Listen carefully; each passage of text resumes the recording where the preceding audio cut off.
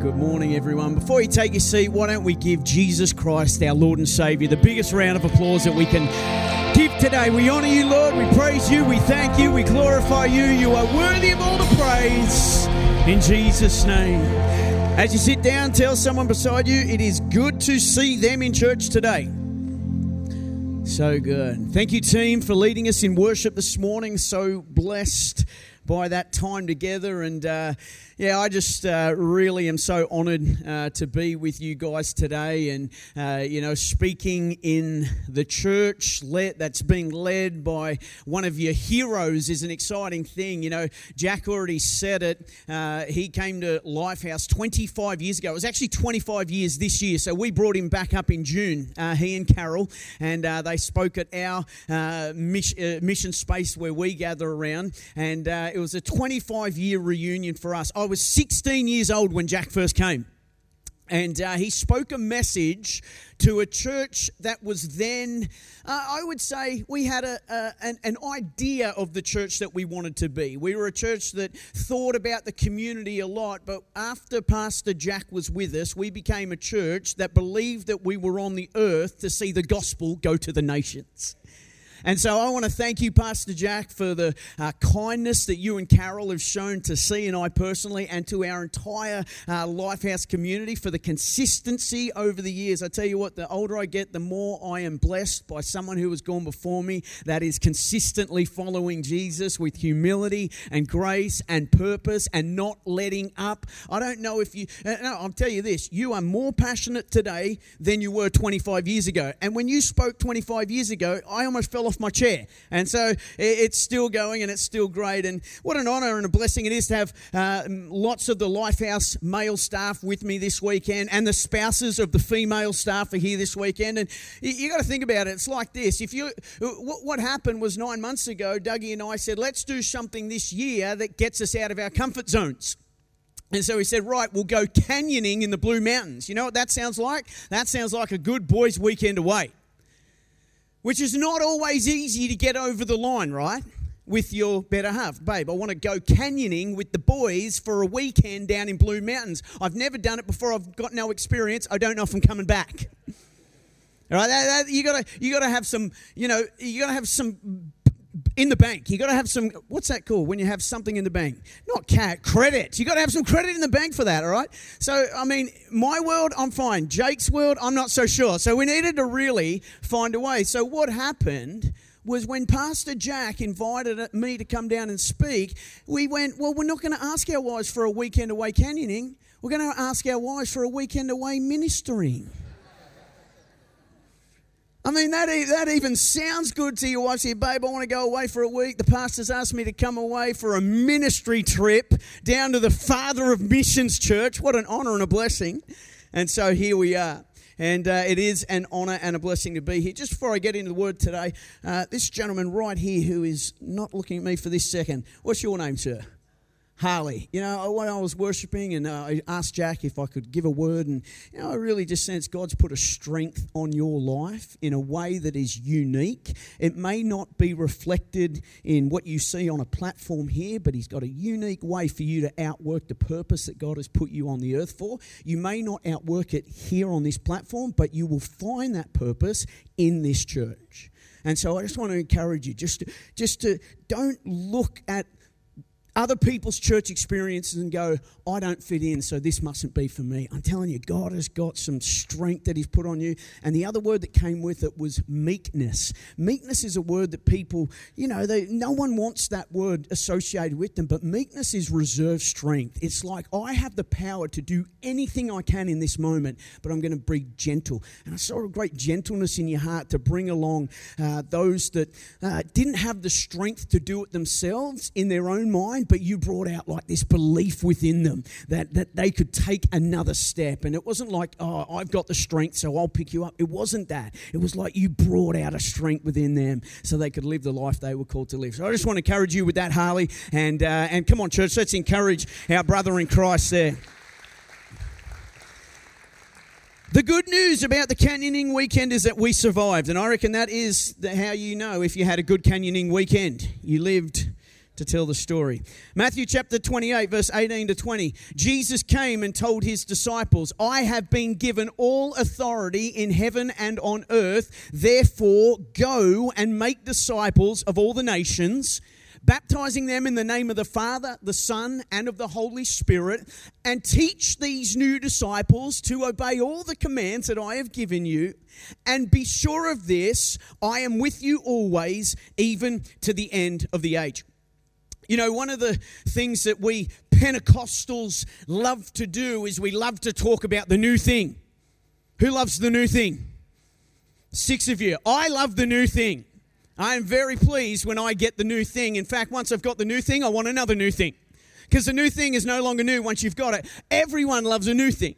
We sing songs about the new thing. We prophesy about the new thing. I am forever preaching about the new thing. And it's true. There is never a time when Jesus, or I'll say it in the positive sense, Jesus is always wanting to do a new thing in your life. But friends, sometimes we need to be reminded that the new thing that Jesus wants to do will always be outworked through the thing that is unchanging about Jesus, and that is what he released to his disciples in the scripture that we just read, and that is that we would be building what he is building.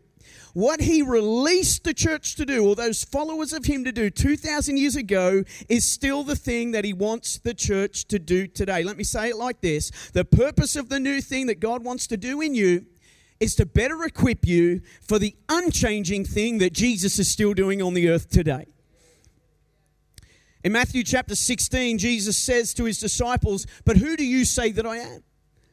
Simon Peter replied, "You are the Christ, the Son of the living God." And then down in verse 18, we read this, "Now I say to you that you are Peter," which means rock. "And upon this rock I will build my church, and all the powers of hell will not conquer it." Can someone say amen? You know, there is a direct connection. Listen to this. There is a direct connection between aligning your life with the eternal mission that God has for his church and the growth of your personal faith. Let me say it to you like this, and it'll be on the screen. When you align your life with what God is building, God commits to building you. Whether you're sowing in of your finances, whether you're coming alongside a friend and asking if you can pray for them about certain things in their life, they share something, whether it's sharing your own personal testimony about what Jesus has done for you, whatever it is for you that causes you to step outside of your comfort zone, whenever you land in that place is when your faith is activated. And when your faith is activated, you find yourself leaning more on Jesus than you can lean on your current resources or past experiences. Now, I've found that as human beings, we love to lean on our current resources or past experiences. Current resources mean what I've got in my hand right now. Past experiences, I've done this before, so I know I can do it again. The moment you step out of that place, you find, what have I got to lean on? I don't have my past experiences. I don't have enough resources. I'm going to lean on Jesus. And friends, it's been proven over 2,000 years that when your life is lived leaning on Jesus, you grow in your faith. It's the going on mission that keeps us growing in our faith. As you go, you will grow. It's good because it rhymes. Now, after being in the role that Pastor Jack mentioned as a youth pastor in Lifehouse for 8 years, and then coming out of that role, I was asked by my senior pastor, who's great friends of Pastor Jack and Carol, Stephen Bev Spence, and he asked C and I to leave Coffs Harbour and plant a church in a town called Moree, which is in northwest New South Wales. Now, at that point in my life, I didn't even know where Moree was. I live on the coast. I'm a coast person. I don't venture more than about 10 or 15 k's away from the coast. And so I typed in Google, where is Moree? And it was then that I learned that Moree is 450 kilometres west of Coffs Harbour. That's just a number to you. Let me help you. There is no beach in Moree. Now, it mightn't be a real big impact for someone who lives in Penrith, but when you live in Coffs Harbour, and that's a big deal. 3 months before we left Coffs Harbour to take on this mission that we'd been called to, the Holy Spirit spoke to me in that voice that He does, and in a way that at the time I wished He hadn't, and He said, as you go to Moree, don't take the wage that Lifehouse is planning to give you. There was a structure for how a wage was going to be planned out as we were planting a church. And I remember responding to the Holy Spirit saying, oh, good, we're going to plant a really generous church. And it was instantaneous that I felt the Holy Spirit say, no wage from Coffs Harbour, no wage from Moree. Now, at the time, that really rattled me because now I'm already out of my comfort zone with my past experiences. I've never planted a church before, and now He's removed the thing that I thought, well, at least I've got my resources and I can, and now I'm right out of my comfort zone. And it was in that space that I leant in. I went, okay, well, if we're going to obey this word, I'm going to have to find a way to get some employment.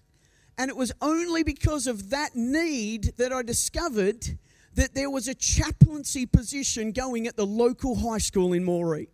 Thankfully, I just finished my chaplaincy training. I applied for the job. That job had been open for 9 months. No one had applied. No one was applying. I walked straight into that job. It was the easiest job interview I ever had.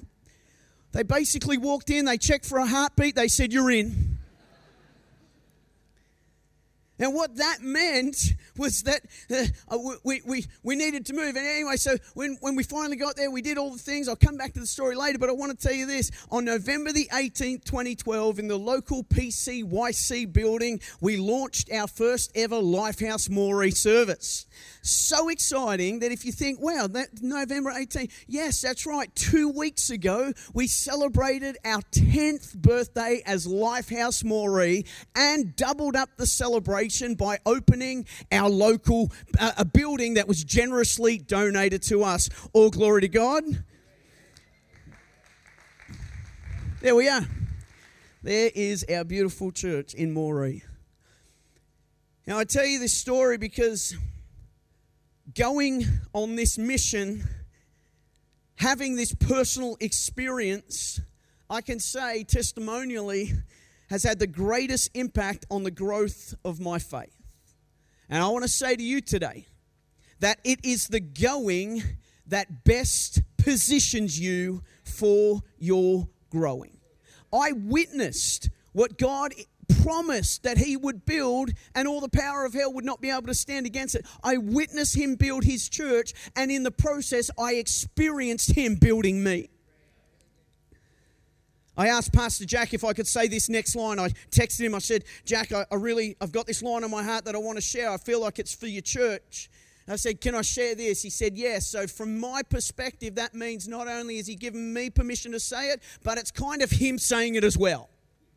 And this is the word that I have for your church today, and that is this. The greatest experiences of your faith will not take place within the walls of this building. Friend, they will take place as you step out into the mission that God has called you to.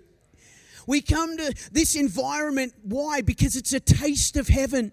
What we get to do here, we get to worship together. Yeah, you can put a CD on your car. A CD, that's funny. You can, that... Let me include everyone. You can put a tape on in your car. You can worship by yourself whenever you want, but worshiping together, there's nothing like it. That's why we come to come together around the world.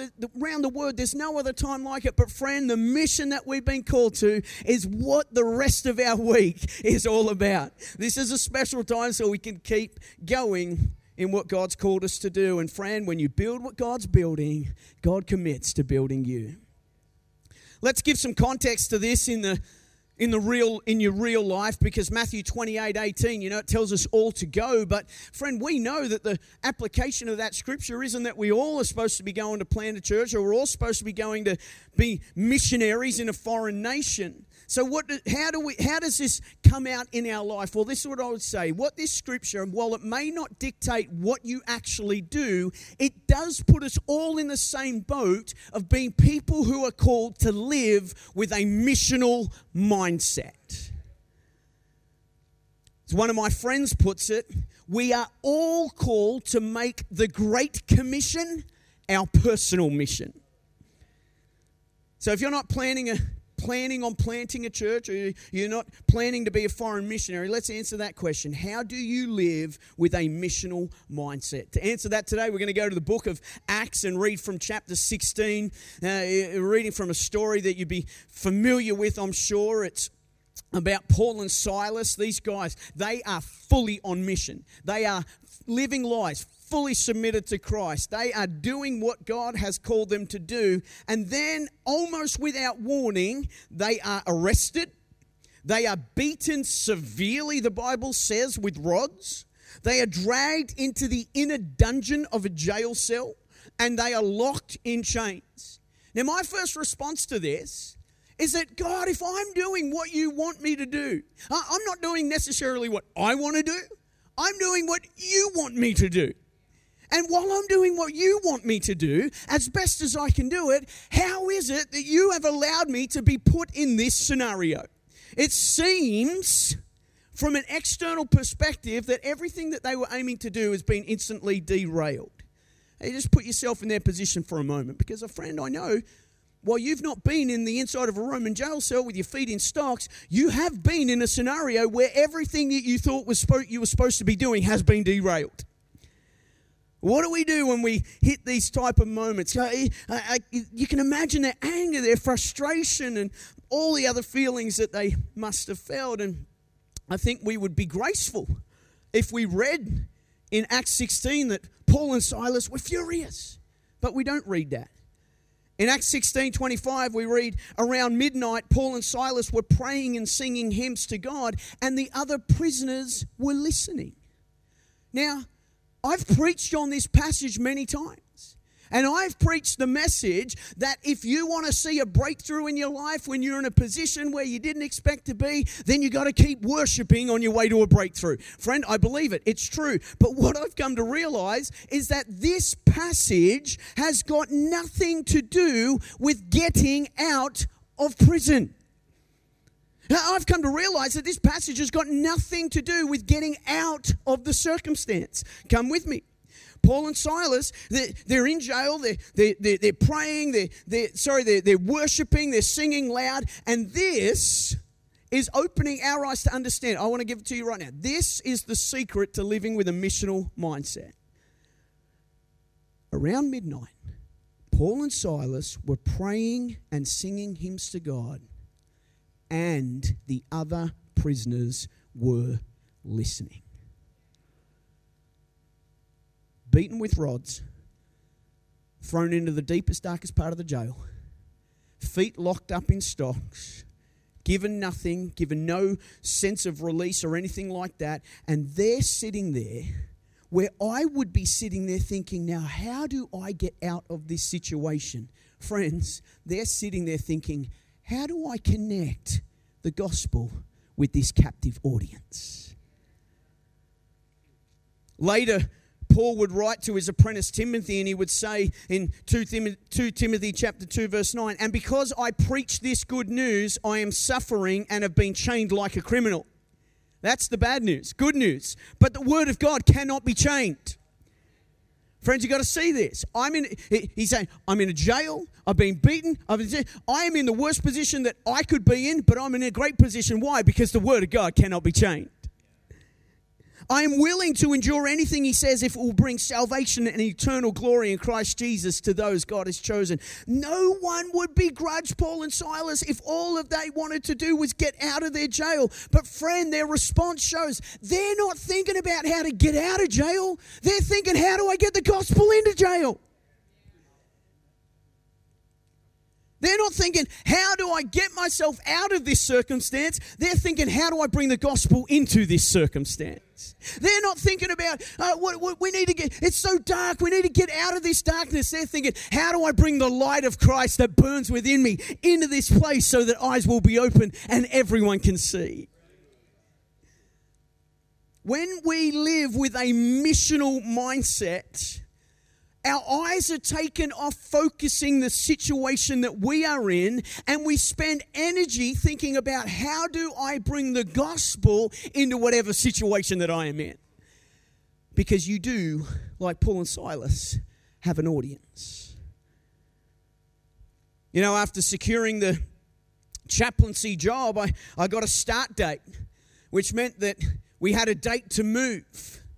And it was then that as we were right out of our comfort zone, we were getting ready to go, that we ran into this significant hurdle, one that was completely unexpected, moving from Coffs Harbour to Moree. And that was that in January of 2012, which is the year we moved out there had been a flood that had gone through the town, a 1 in 100 year flood that has subsequently taken place 4 more times since then. It had taken place in the town, and what it had done is it had taken out so many houses that just locals were living in. And because there's, it's a small town, there's not a huge amount of tradies living there. There was so many houses that weren't being lived in, so the rental market was completely consumed by locals. There was actually people living in hotels while they were waiting for their house to get repaired, so that when we started looking for what we would rent when we moved to Moree, we quickly found that there was nothing available.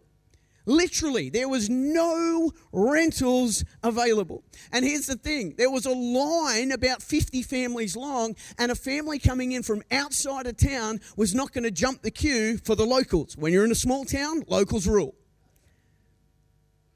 And so we started praying, okay, God, you're going to open the door. You're going to make a way. If I'm stepping out for you like this, you're going to come through with the miracle. Friend, I still believe that with faith.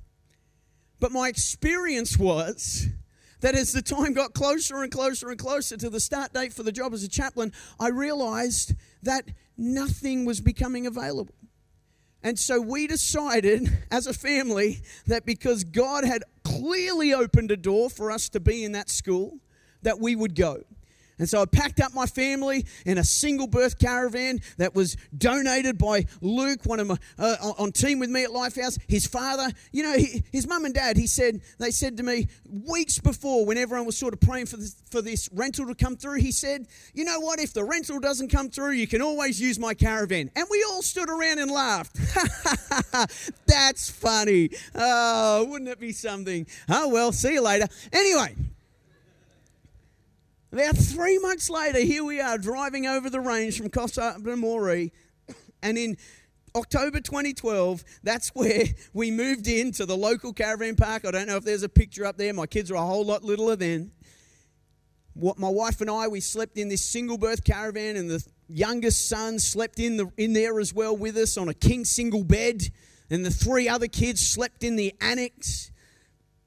At that time, I was wondering, God, where are you in all of this, and how are you letting this happen when I'm stepping out to do the thing for you that you want me to do more than I even want to do it?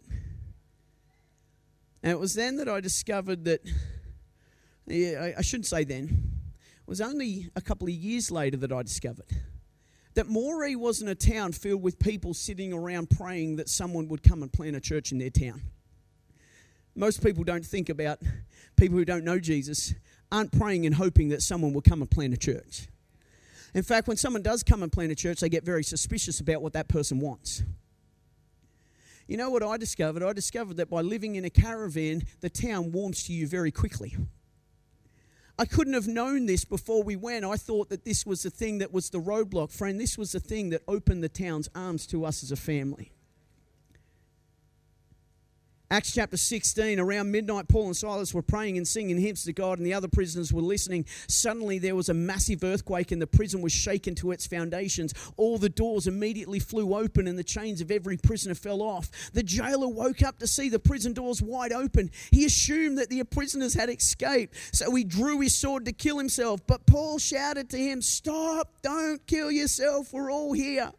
The jailer called for the lights and ran to the dungeon and fell down trembling before Paul and Silas. Then he brought them out and asked them, "Sirs, what must I do to be saved?" They replied, "Believe in the Lord Jesus and you will be saved, along with everyone in your household." And they shared the word of the Lord with him and all who lived in their household. And verse 34 finishes by saying, "And he and his entire household rejoiced because they all believed in God." Friends, when your focus is taken off getting yourself out of a situation and your focus is put on bringing Jesus into a situation, you will ultimately, God will lead you through every situation. But I tell you what, there'll be a trail that comes with you of salvation, and that's what we see in Paul and Silas's life here today.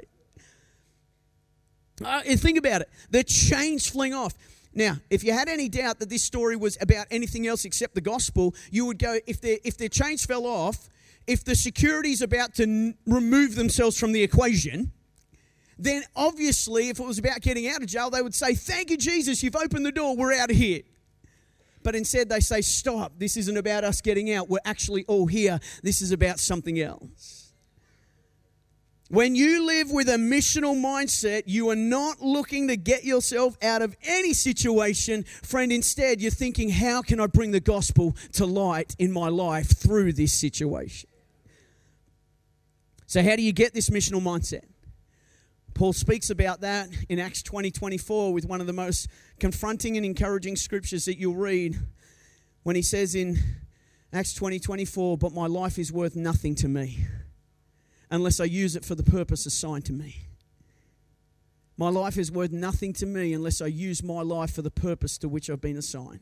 Finishing the work assigned me by the Lord Jesus Christ. And for Paul, he says, that work's pretty simple. It's getting on board with the mission of telling others the good news about the wonderful grace of God. Let me say it like this. My life is worth nothing to me unless I live it in full submission to Christ. Now, I grew up hearing this word submission, and over my faith journey, it became something that you were proud to being something that nobody wanted to be. It's like submission has gone through this, traveled through time to become this word that no one wants to be associated with the word submitted because it makes you feel weak and passive. But friends, just listen to the word, submitted, submission. The word literally means to be under a mission. When Jesus is telling his friends or his followers, which he called friends, when Jesus is telling us to go and make disciples, he doesn't just say, "Righto, I've done my bit, you boys get on with yours." He says this, "I have been given all authority in heaven and on earth. All power and authority has been given to me." You know, this is what you need to know.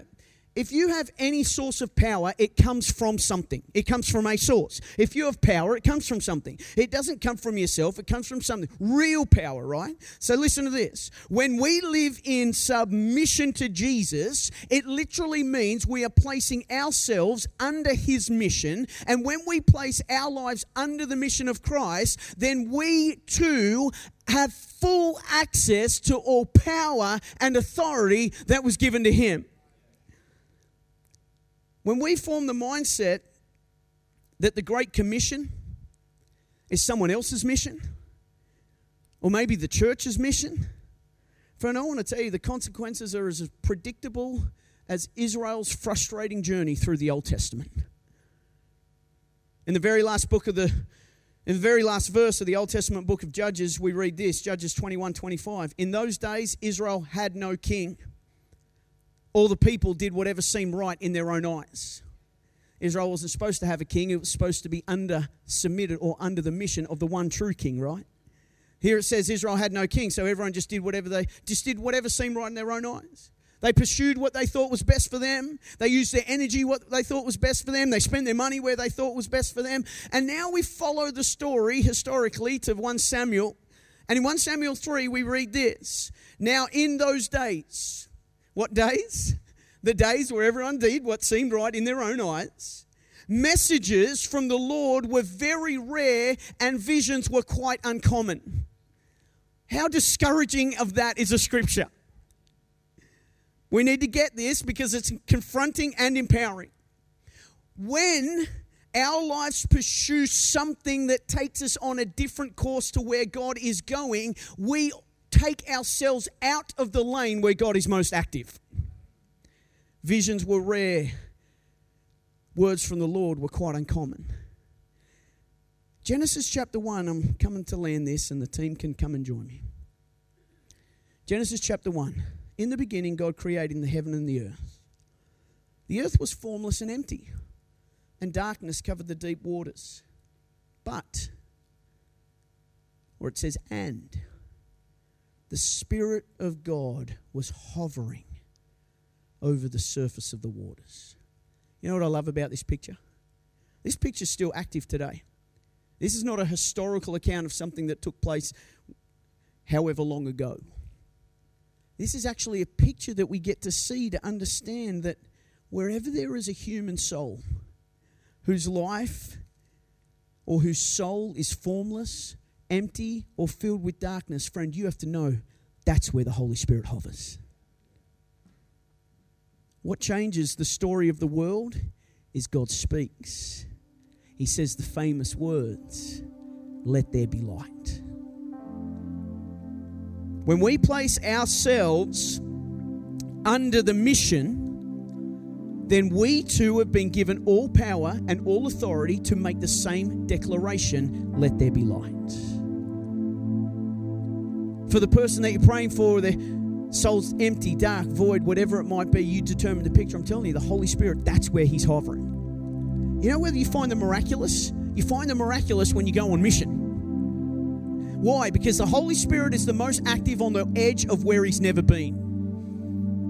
Just allow yourself to think about that for the moment. He's hovering over the waters. He's active right on the edge. And God says, "Let there be light." And it's like the whole thing explodes with His presence. Living with a missional mindset is saying this: Lord, whatever circumstance I'm in, let Jesus be seen in it. Let the light that shines from your word be seen in me. And friend, I tell you, when you're building what God is building, God commits to building you. It was in a couple of years later that we lived in that caravan and another van, another story for another day, 2 vans. We planted a church while we were in the van. We were in there for 6 months. We ended up getting a rental property, and the story just continues. We didn't receive a wage from the church for 3 years. I wish I could tell you how miraculously God provided for that, but all I can say is, when you commit to building what God is building, God commits to building you. It was a couple of years later that we were able to buy a block of land, and in Moree we built a house. It took 17 weeks to build because many of these, well, not these particular guys, but many mates came over and helped me build a house in Moree in 17 weeks. And all I can tell you is this: when you commit to building what God's building, God commits to building you. Where's your attention? Where's your focus? Where are you looking at, friend? It's not about getting out of any situation that you're in right now. It's about bringing the grace of God into your life right where you are, so that the gospel can be a light shining through you. When you align your life with what God is building, God commits to building you. Heavenly Father, I thank you for your word to us today. Your word brings life. Your word brings hope. Your word meets us where we're at, but never leaves us where we're at. Lord, right across this congregation, I know there are people here today, and Lord, they're considering the next step of their life. Father, I pray that the words of Paul might just resonate in their heart. My life is worth nothing to me unless I use it for the work assigned to me. Lord, let full submission reign in the hearts of your people today to be fully under the mission that you've given us. Lord, let us not look at any situation that we're in as something that we have to bail out of, but Father, let us be people who are willing to worship you in that situation and see your light shine through us in a way that brings salvation to people that we otherwise would have never had the opportunity to reach. Lord, the testimony that we heard about the fire impacting the main headquarters of Westcare, Lord, and how that opened a door, Lord. They're just, in your kingdom, these things, they don't align, they don't make sense to us, but God, you will use any situation where someone is submitted wholeheartedly to you to bring your glory and your salvation in the life of someone else. So, Lord, I pray that every single person in this building this morning, every single person watching online would be reminded today, my life is all about the mission. The Great Commission is my personal mission. And as I pursue that, I know that God's going to build me. He's going to build my faith, and He's going to make my path straight. And I thank you for that today. In Jesus' name, amen. God bless you, Imagination Church.